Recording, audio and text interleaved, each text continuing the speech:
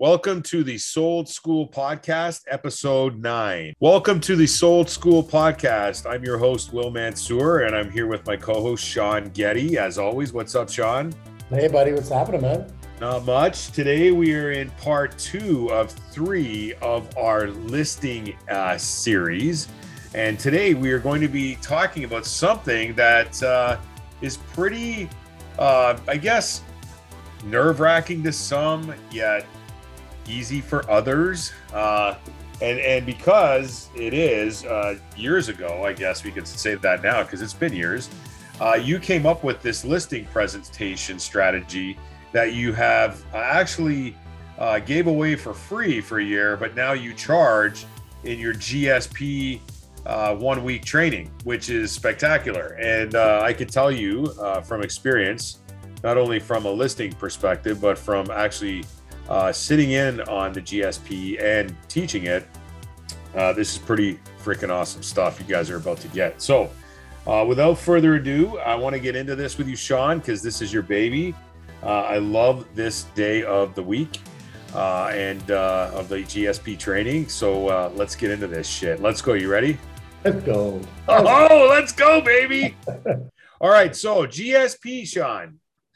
Guaranteed success plan. Yes, guaranteed success plan, and it is guaranteed if you execute and don't procrastinate and do the work.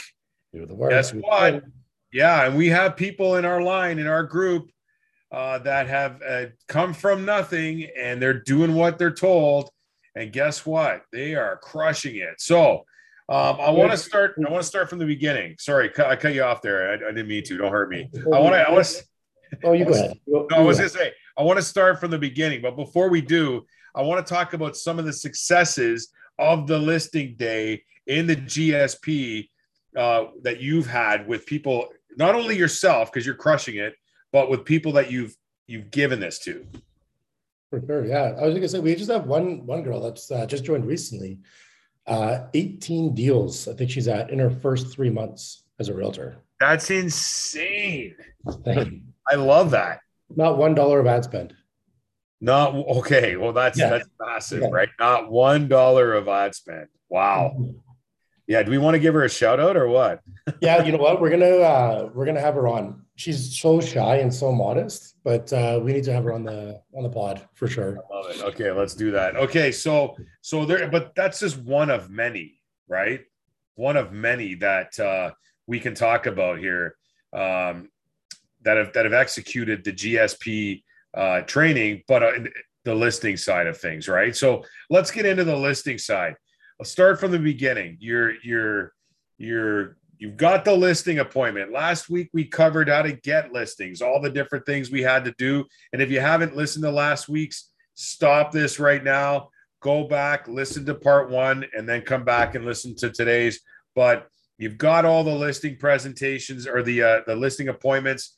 Now what? What are we doing? Yeah, well, we got to lock in the deal, obviously.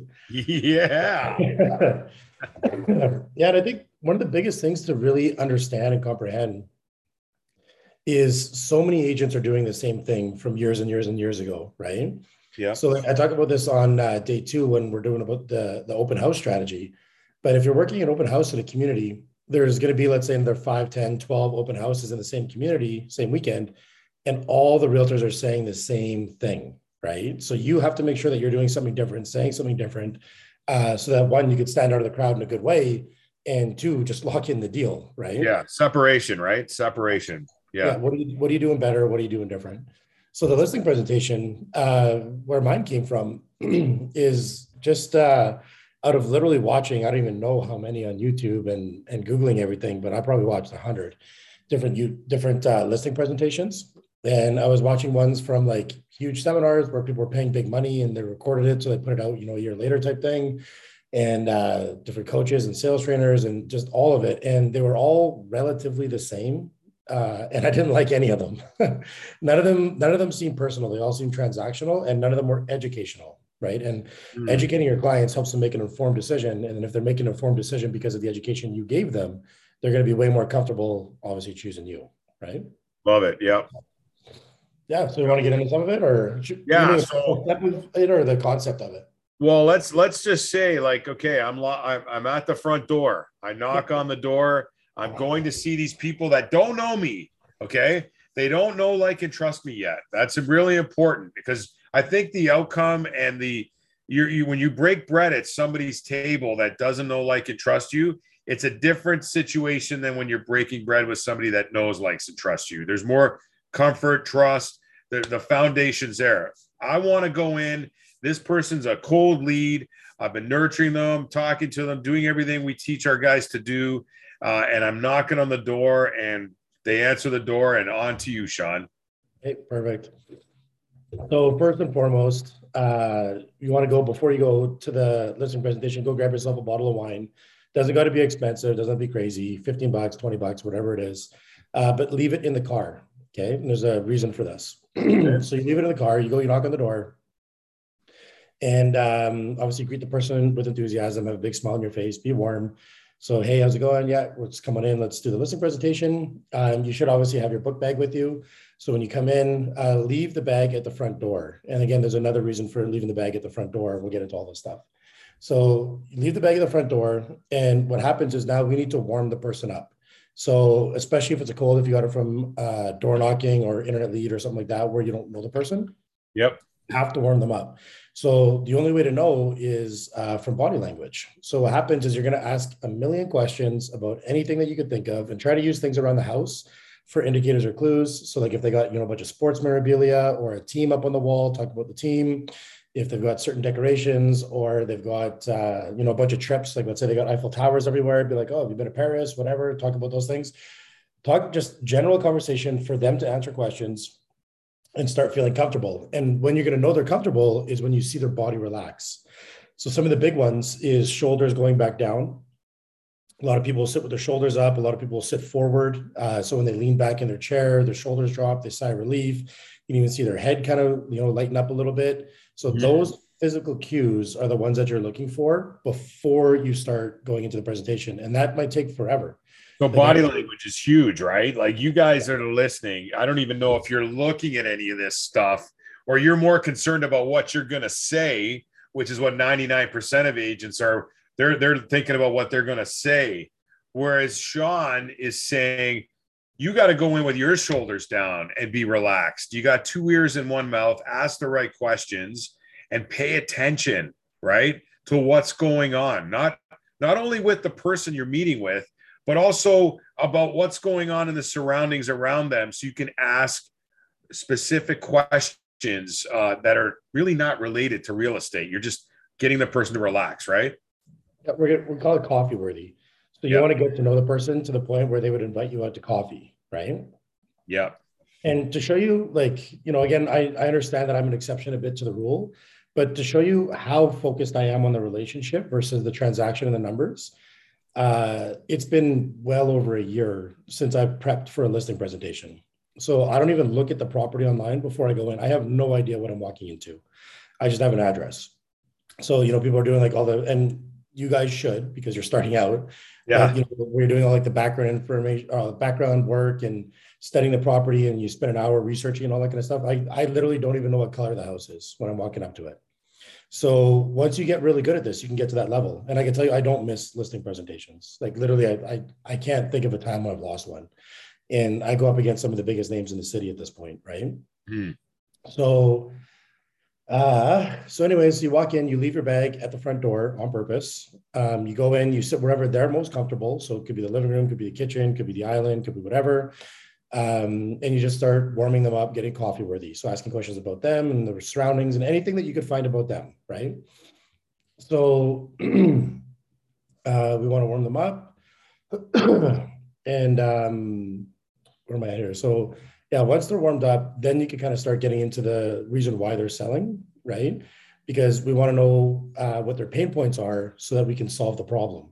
So I like to just ask them straight up, what has you thinking about moving, or what changed, or wow, this looks like a beautiful house, right? So what doesn't work in this house for you anymore? And you need to find out why they want to move, what the pain is. So again, you can solve it.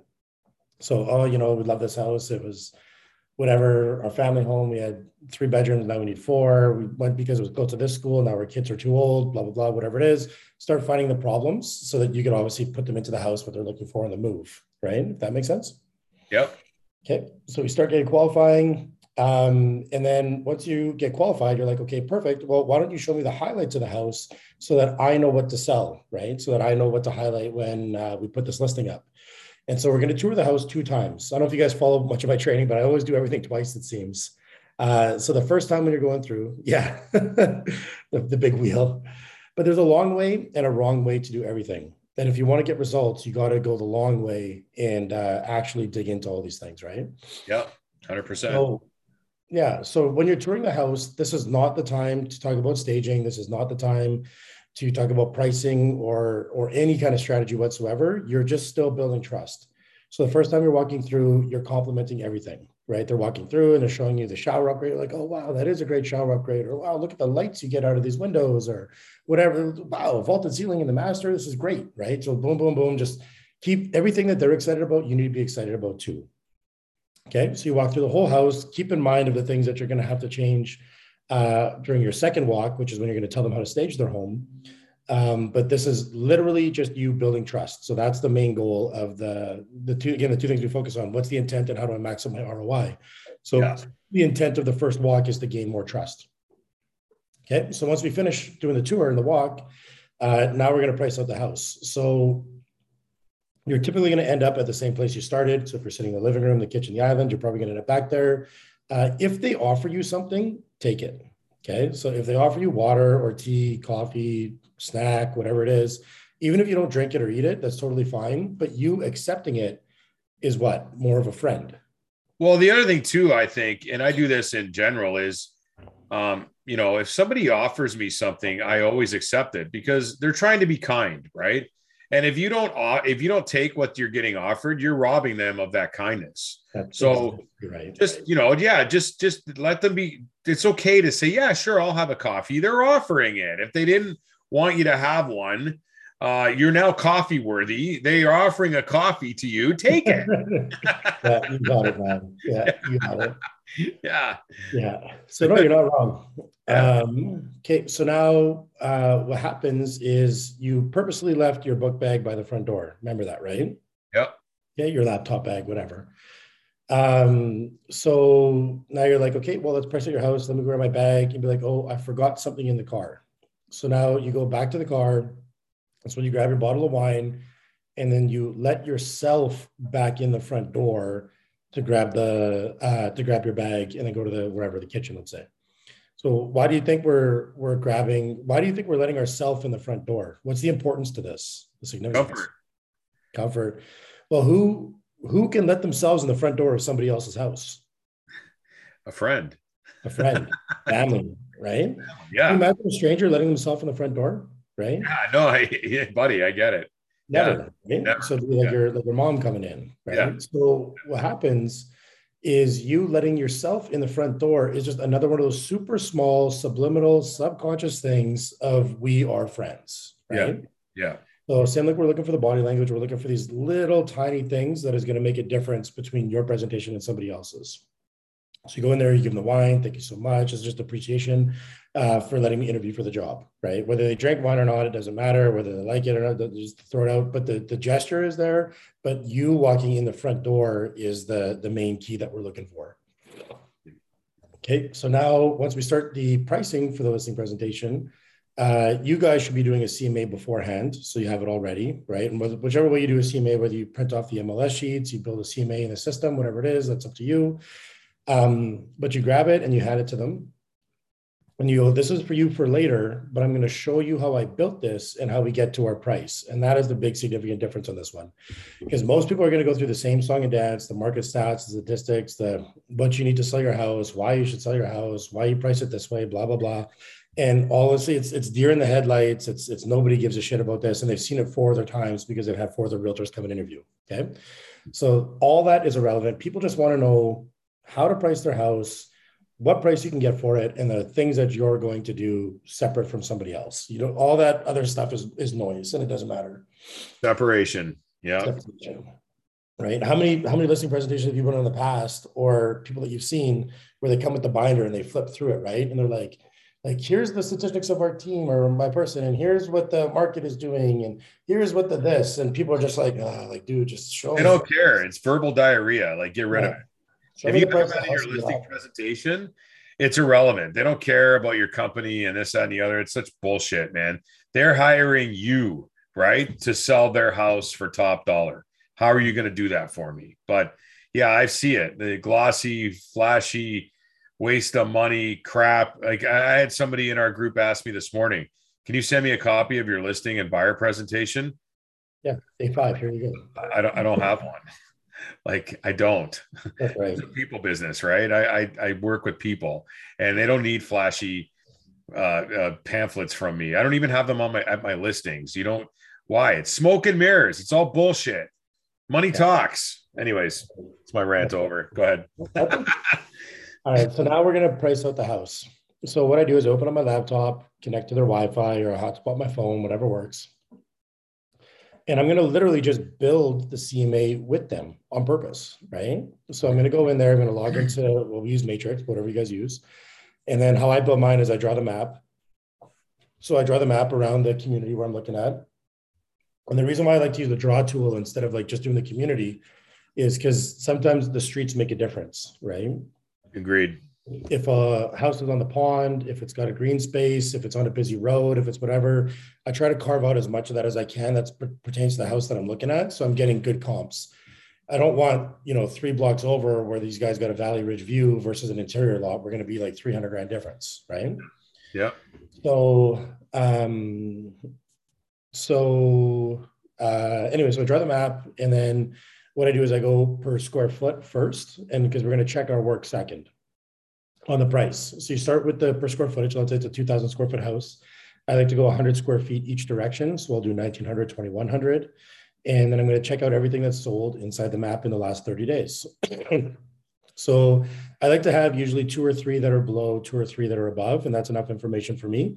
If there's more, I usually break it down to like 14 days or 7 days. If there's less, then I'll maybe go a little wider in the search, either the timeline or the distance, right? Depending on the community. Yep. So now we've got a couple higher and a couple lower. I've got my active and I've got my solds. So what I like to do first is go through the solds, and I organize it from highest to lowest. And the reason why we go highest to lowest is because there's a good chance we're going to need to give these guys a slap of reality because they probably don't have the right price in their head, right? Yep. So I go with the sold. And so let's just use an easy number. Let's just say 500,000, right? So 500,000. So I'm going to have some at 525, 540, and I'm going to have some at 475, 460. And we're looking to end up kind of somewhere in the middle, most likely, right? So now when we're going through the more expensive one, I'm clicking through the pictures and I'm assigning a value to every single picture, right? So we toured the house, we're going to know what it looks like. So as we're clicking through, we're like, okay, like look at this kitchen. This one's been updated. It's got granite and white cabinets, and you can tell that it's been cleaned and all that kind of stuff. Yours is still the original kitchen. Kitchen rentals today are about, let's say, $25,000 this value. Does that make sense? Yes, it does. You have to get agreements. You have to get agreements. If you don't get agreements, you can't move forward because you're not going to get to the right price at the end. So again, if they're seeing stuff selling, let's say 540, and like, oh, my house is worth 540, and then now you pull this one up that sold for 540, and you just said, hey, this kitchen is superior to yours by 25,000. What did they just do in their head? Okay. They minus 25,000, right? Yeah. Right? So now they're going to be at 520, 515, whatever in their head. Like, okay, perfect. This one has brand new hardwood floors. Yours doesn't have brand new hardwood floors. That's about $7,000, $8,000 in their head. They're going to subtract that. And you do that with every single picture because you have to assign a value for what buyers and sellers or what buyers are going to see, right? And you got to know what those values are too, by the way. You know what those values are. So if you don't know what those values are, figure out what those values are before you start assigning value to them, because it's hard going in there and just saying, oh yeah, it's 40,000 when it's really 25. You know what I mean?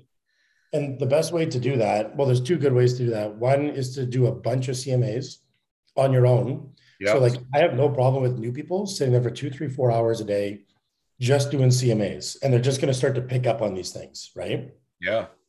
So you're just going to start picking up on those things, and you're also going to see what matters in different communities. Like for example, some communities, a side entrance is a must. If you don't have one for a basement suite, you'll never sell your house. Some communities, they couldn't give a shit, right? There's no value whatsoever to a side entrance, and then there's no sale period without a side entrance. You know what I mean? Like it's totally different communities. So, so we're assigning a value to every single one of the pictures, and that goes up and down, obviously. But if we're starting at the more expensive ones, we're probably going to work our way down. And then, so they're going to see the first house 540, and they're going to see $40,000 worth of upgrades versus theirs. Then the next one, and then there should be one that's pretty similar, and then you're going to have one that's lower that you're going to add up, right? Be like, look, this one's got original windows, yours doesn't. That's $15,000. Oh, sorry, let's circle back. The two ways to check on the price of things. One is to do a bunch of CMAs yourself. And then the other one is to just go through the process.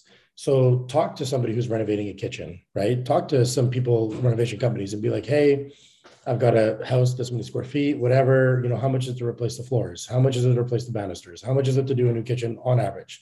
And they're going to want to come and see it most of the times, but they can give you a rough quote, a rough estimate otherwise, or go into showrooms, right? Or talk to tradespeople that that are contractors that do floors or do kitchens or spray kitchens, for example, or upgrade appliances. I mean, you can go on you can go on the Brick where you used to work, and you can go on there and see how much a stainless steel fridge and stove and dishwasher costs. There's a bunch of ways to get familiarized with that value, folks. So make sure you do. And that's a good place to spend some of your time as a new agent so that you can comfortably and confidently talk about those things. Yeah, I agree.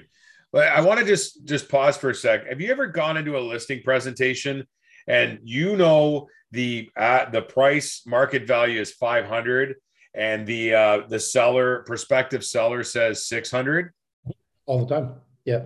And here's why it's so important to get an acceptance on each price of each picture, because of how we're going to handle that as an objection at the end, because it will be an objection for sure. Okay.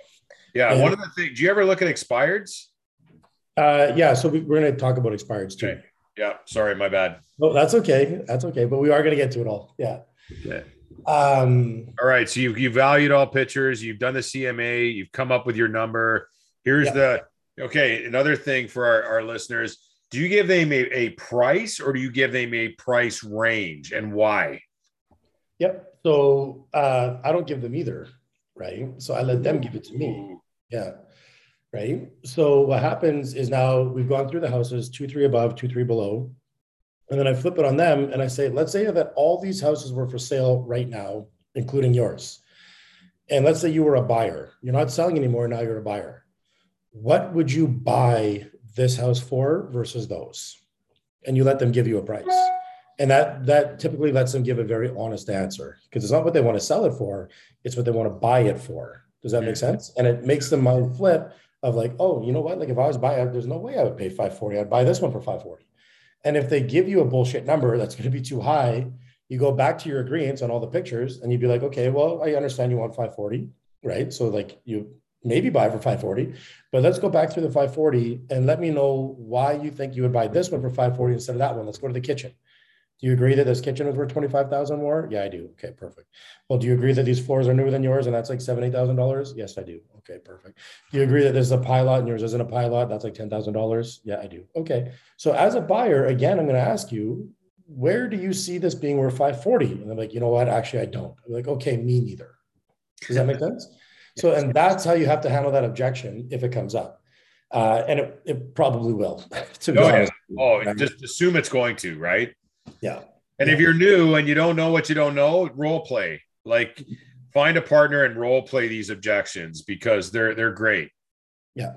Right. And what happens is it's not objection. It's just your buyer or seller asking you for better education. That's all that it is. Right. Yep. And if you can better educate them, then they can make a better educated decision, because the last thing you want to do is put an overpriced listing on the market. Right. It's not helpful for anybody. Which is when I was going to talk about expireds, but yeah, go ahead. Yeah, right. So and we can jump into that now. So once I've got the sold prices all verified and looked at, then we got our price. So let's say it's 500 or whatever we choose.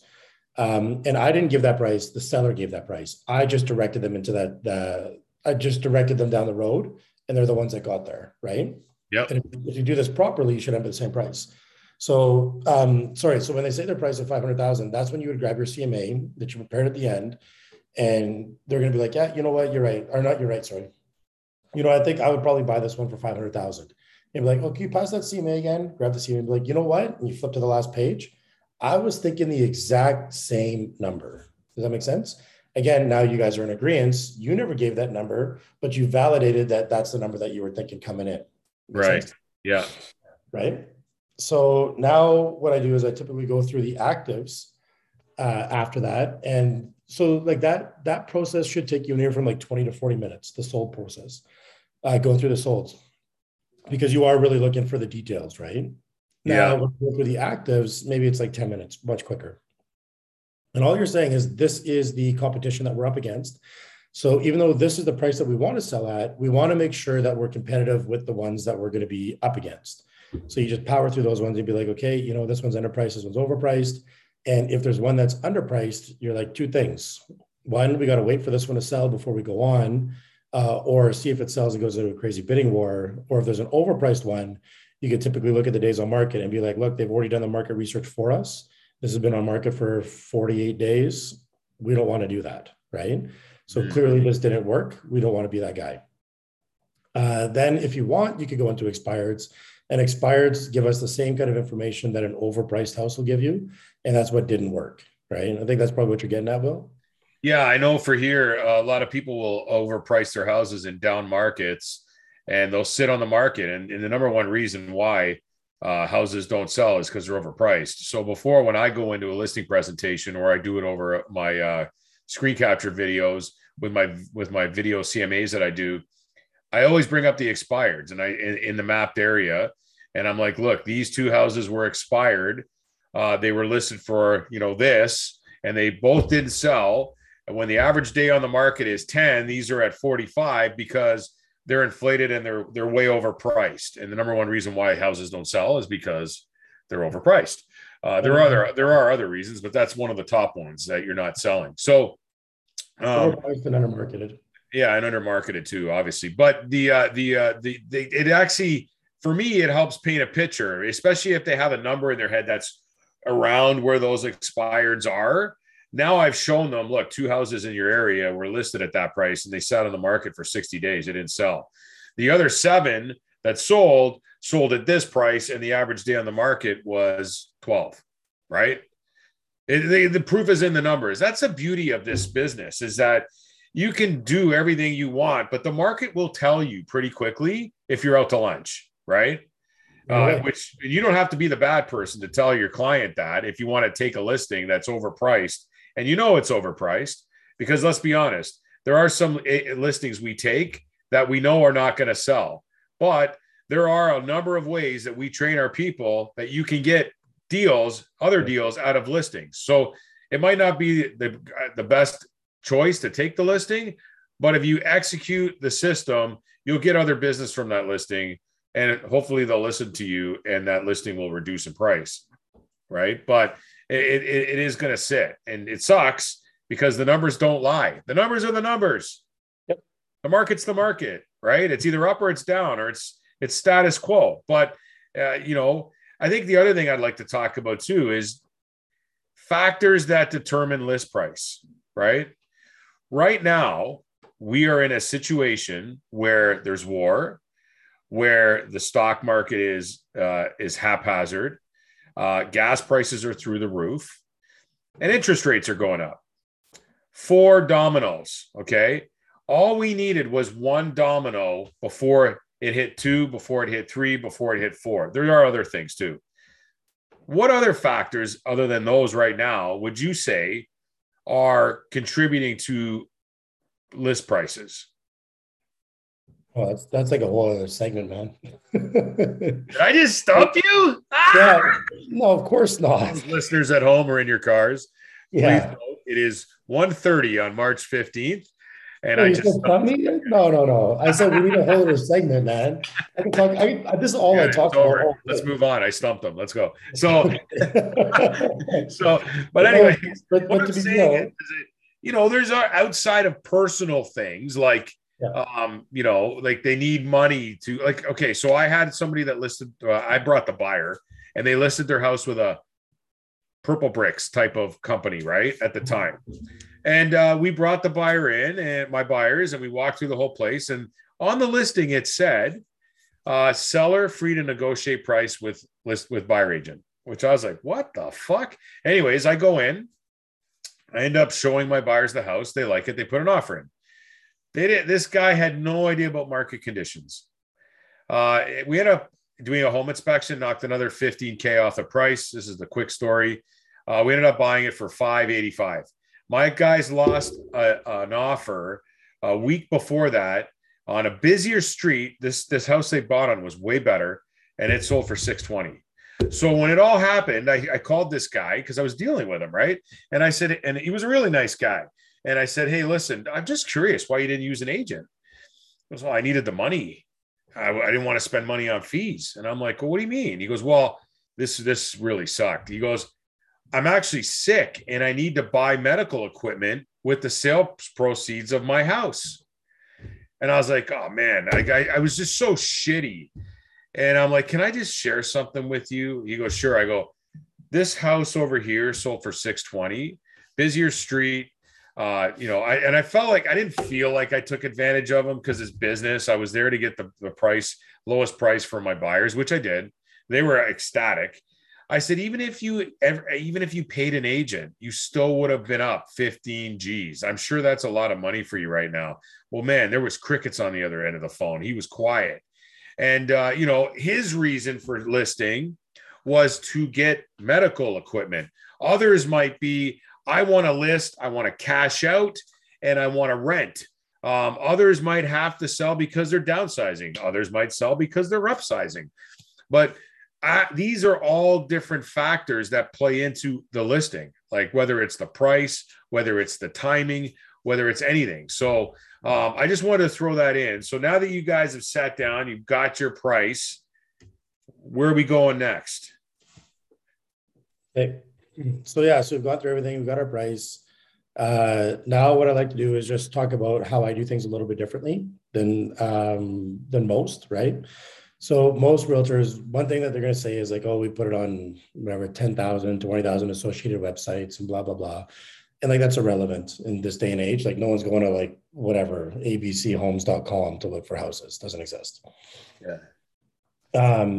So I just let everybody know that we are extremely aggressive on social media, and we market it on over 50 different platforms and areas on social, and we get tens of thousands of views on that one, and that drives in traffic from outside of people's search criteria areas, and that's what's so important.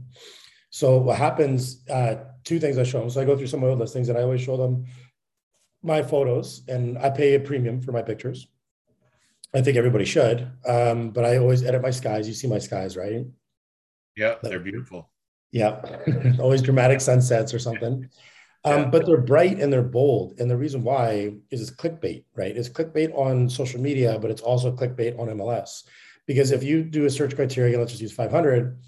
If you do $500,000, 4-bed, 3-bath, whatever, in a certain community, you're going to get basically the same house times 20 on a search criteria, give or take, right? Yeah, 100%.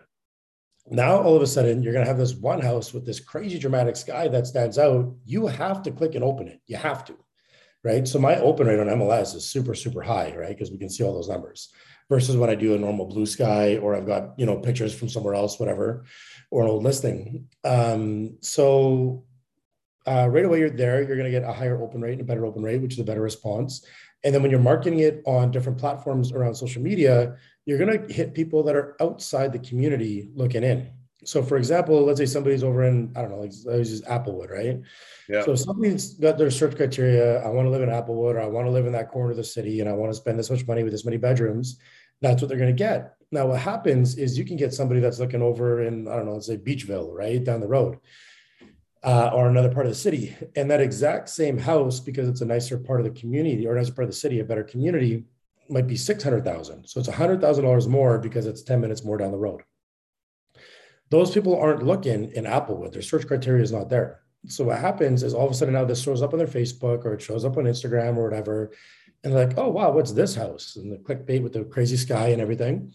They start clicking through and they're like, holy shit, this house is nice. What? It's $100,000 less than I'm looking for.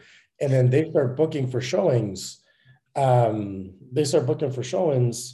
Inside, outside their search community. Yeah. And I'll give you an example.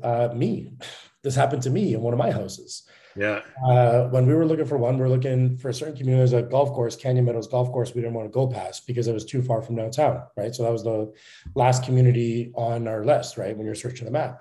Well, the very next community was Woodside, was not on our radar, was not on our searches. All of a sudden, this thing shows up on Facebook, and we're like, oh, wow, like, look at this house. Like, it is extraordinarily nicer than the ones that we're looking at, and it's 5 minutes more down the road. Let's go book it in. So we booked it in and we bought it that day instantly, right? And that was outside our criteria, right? Yeah, for sure. Well, it works. Listen, it works. It's not like it works 100%. And I think, that's a great conversation to have with those prospective sellers. I go back to what you've said it about 4 times already in this podcast. Separation. You got to know what your competition is doing, and you got to separate yourself. There should always be a gap, always, between you and somebody else. And if you are not, and you're side by side, shoulder to shoulder with that person, you're not getting ahead. You're not. You got to always create a gap. And I challenge you to sit down and figure out where your gap is now and how bigger it can be and what you can do to widen that gap between you and the next person that's going to sit at the table. You can even role play that and get to that stage. Just like a lot of things that you've said, Sean, have already created a gap between you and the next agent that comes in, right? Your process is different from the guy that walks in with all the smoke and mirrors. He's got the fire truck outside on standby because there's so many smoke and mirrors going on at this listing presentation to put out the fires and it's what everybody's doing. And a lot of the shit that people do is traditional. I actually had a listing that I knew I had, but I told my sellers to go and interview 2 other high-end agents in my area. And they did, and they came back to me and they said, I'm so glad you told us to do that. I'm thinking, shit, did I lose this? They were traditional. They were out to lunch. They had no clue what was going on marketing digital wise. They just were in there trying to get listings based on their name. And those are the easiest people to beat and to create separation on because they're stuck. They think their shit doesn't stink because they pay a lot of money to advertise. Like they're celebrities, but they paid to be celebrities. Let's be honest. And their egos are so big. They add zero value, and they have this pick me mentality because I'm in the paper every Friday when you're sitting having a beer with your supper, and you see my face and you've seen a few of my signs around. Not good enough. You got to create separation. Go above and beyond for those sellers, right? And you're doing it. You've done it. How many houses have you listed in 3 years? Over 200 listed, probably like 270 in 3 fucking years. That's more than people do in a lifetime. Yeah, I haven't sold them all, but I've listed that many. Doesn't matter if you're listening. Yeah, fucking listen to this guy. Like 270. Yeah, I was actually just looking last night. I've literally listed 199 sales. So I'm about to cross 200 here any day. I've got a bunch under contract. Ooh, nice. Yeah, it's pretty cool. Yeah, I was sitting there 199 sold, and that's through MLS. So I probably got another couple dozen off MLS, right? Through builder deals and stuff like that. But how many of your listings are cold? Cold? Oh, none anymore. Yeah, they were at the beginning. Yeah. Yeah. So this is another episode, the repeat referral. And we'll get into Oh, this. but I'm not repeat referral either. They're all brand new business. But Okay, it's that's what I meant. Are they brand new business? Like are they? oh yeah, it's all brand new. Yeah, everything is brand new. Yeah. Yeah, Yeah. yeah. Like, We're there's a handful of repeat, but there's, I'm only 3 years in. Like, how many yeah. people sell a house in 3 years, right? Yeah. Which is crazy because the next 3 to 5 are going to be crazy for you. Yeah, it's That's gonna a whole be other. I already see it coming. Like, people hit me up for a second round now. Yeah. And I'm like, okay, like once this kicks in, it's gonna be trouble. Yeah. Oh yeah, it's going to be trouble. Trust me on this one. I know it's nuts. And I will. We're going to wrap up. But in next week we're going to get into how to nurture and build that relationship so that in 3 to 5 years when they go to sell, you've got that foundation laid. Because let's be honest, getting the listing and selling the house is not really hard. The hard work starts once the house is sold, and you gotta create that client for life, right? It's not clients per transaction, it's clients for life. You're throwing business away. I love going and meeting with somebody for the first time in their house who I know, and I ask them the question, who sold you this house? Oh, what was their name? I don't know. That is an epic fucking fail in business, right? I should never be sitting at somebody's table, and thank God for these people because they make my life easy. But I should never be sitting with a seller who bought a house 5 years ago. They should be using the agent that they used to buy the house. Would you agree? Like otherwise, that agent failed. Clients per transaction. Absolutely. Yeah. But here, before we end, let's finish because we're not quite done yet, the listing presentation. Oh yeah, sorry. Okay. Yeah. So let's make sure that we lock everything in here. Lock it in. So the second time, so now we've given the price, we've gone through the solds, we've gone through the actives. They've given us the price, we've come to an agreement with them. And then now you're showing them how you market things differently by taking high quality pictures. You edit the outside for the clickbait. You put it on social media. You get in front of tens of thousands of people. If you guys are interested in how to do that, that is also part of the Guaranteed Success Plan training. Literally how to market your properties for free on social media and get crazy exposure and just big wins. Nice little plug. Super quick example of this. I've got a listing that I've got under contract right now. For example, the lady used somebody else, had it for 3 months. Dead listing for 3 months. I think they had 4 showings or something like that, right? 4 or 5 showings. Wow. Yeah, that's it. And so I've had it now for about a week. I've got 2 offers on it. One we finally accepted. I've shown it myself 5 times, right, through the ads. So my own personal showings 5 times. My team shown it 2 times, and we got another 10 or so showings from besides that. So in 1 week, and it wasn't just expired. You know what I mean? Like it expired, and I picked it up the next week. So it's not like it's a huge time difference or anything like that. I just marketed it. And it's funny because the listing agent that she used before literally said, I only put on MLS. You don't need to put it anywhere else. Well, clearly there's a difference putting it somewhere else. Yeah. She literally, I couldn't believe it. I'm like, you don't even say that you market, like, even if you do or you don't, like, at least see, like, you traditional measures, right? She's old school. Book. Yeah. Old school. Beautiful paper marketing thing that sat on the kitchen table, though. I'm like, oh wow, look at this pamphlet. I mean, like, call the fire department. Yeah. This is nice quality paper we got here. I mean, there's 30 of them and we only had 5 showings. So. Call the fire department. She's like, do you want me to get rid of these? I'm like, no, go ahead, leave those on the table. It's fine. I don't care. So anyways, so talk about marketing the property properly and getting good engagement and good people coming in. And then, so once they agree to that, and then basically you can tell at that point if they're going to use you or not, because they're going to be asking questions about what the next steps are, right? So do we sign a contract or whatever it is? And then a lot of people like to sign the contract right then and there at the table. I don't. I like to just go home, and when I didn't have an admin, I advise everybody to get an admin, no matter what part you're at your business. They do pay per deal instead of monthly or something.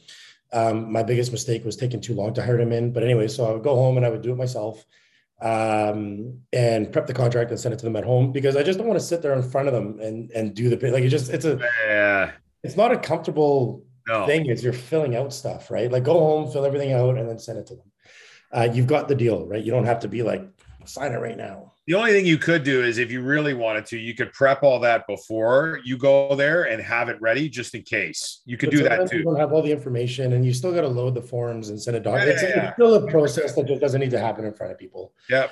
In my mind, right? So anyways, they're like, yeah, so what do we do? Do we sign a contract? Do we this? And then obviously, yes, you do. And you're like, okay, perfect. So when I list your home, we become a team. We're partners. My job is to get as much exposure as possible to the listing and bring in as many people as possible, including my own buyers, which I'm going to do through marketing the house properly. Your job is to make it the best possible house that anybody can buy in the community. And how we do that is by decluttering and staging. And then I go through the house a second time, and I'm not going to spend too much time on this because this would be a whole other segment.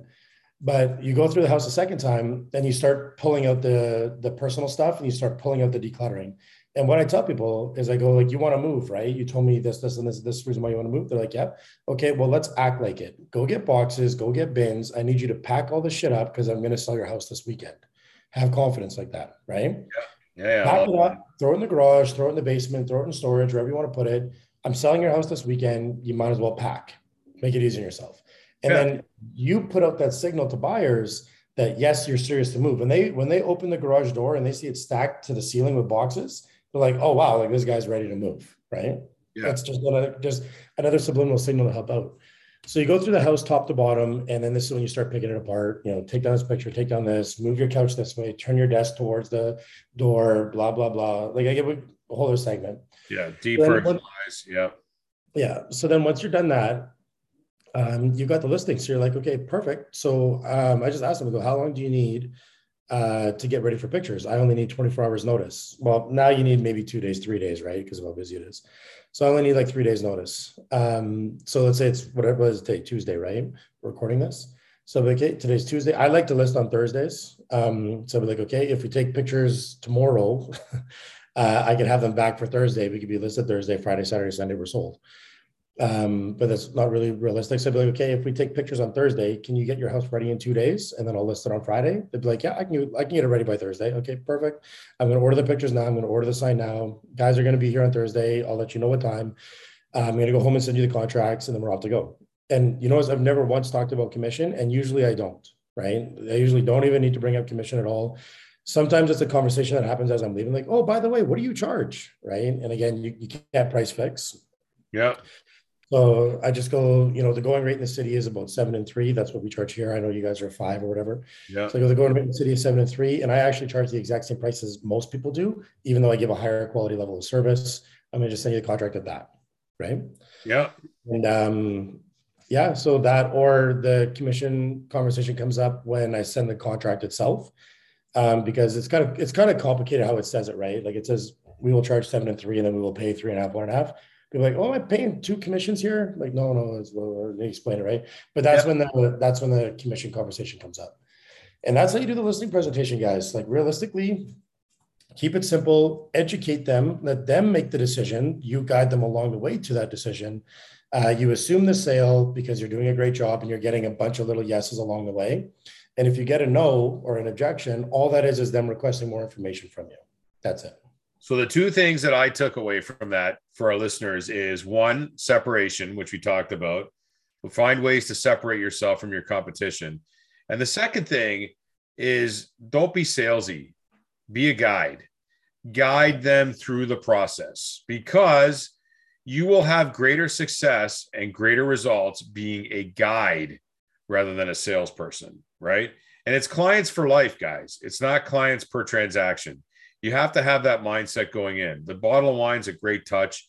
If you don't want to do wine, you can do something else. But it's a nice touch. It's kindness, right? Well, but there's a key to it. It's the wine is irrelevant. Yeah, 100%. Yeah. What we're looking for is letting ourselves back in the front door. Yeah. That's what we're looking for. Yeah, letting yourselves back in the front door. Did you guys get that? So he went out to his car. I forgot something, got the wine, and didn't ring the doorbell or knock the door. He just walked in like he owned the place, right? Or like I was an uncle or a mom or a dad. Whatever. Yeah, friends, right? And that's what you're doing. And then once he got the listing, they were a team. They were one, right? Not two. They were one, trying to get, this is what your job is, and this is what my job is. I love it. So we'll end off there. You got anything else before we wrap this up for a second time, Sean? Yeah. No, that's pretty good. Like, and just remember with listing presentations, guys, like listing presentations are gold, right? Like they're probably the most valuable thing that you can have in your business. Yeah. But at the same time, you really want to focus on the work to get them so you can keep getting them. And you want to like don't put too much pressure on yourself, right? That I have to get this, I have to get this. I understand, like, I was broke when I started this business, so I get it. But it's like every single time that you go through a listing presentation, whether you win it or you lose it, you should just sit down and assess and be like, okay, like, what did I do well that moved me in the right direction? And where were my gaps, or what I could have worked on? So the next time, right? And it'd be like, you know what, this was the part of conversation where I lulled, or this was the part of the conversation where it kind of went the wrong way on me.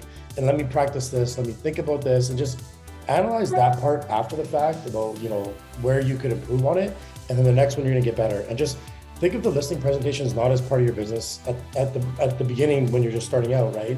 Don't think of it as part of the business that you do, but think of it as part of the education that you're getting. And be like, every time I get one, I'm just getting better and getting more educated at this process. And then it'll become part of the business, if that makes sense. Great advice to end off by the legend, Sean Getty. I love it.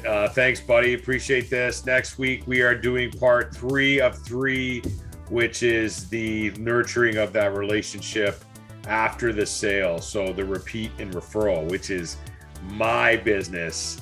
Yeah,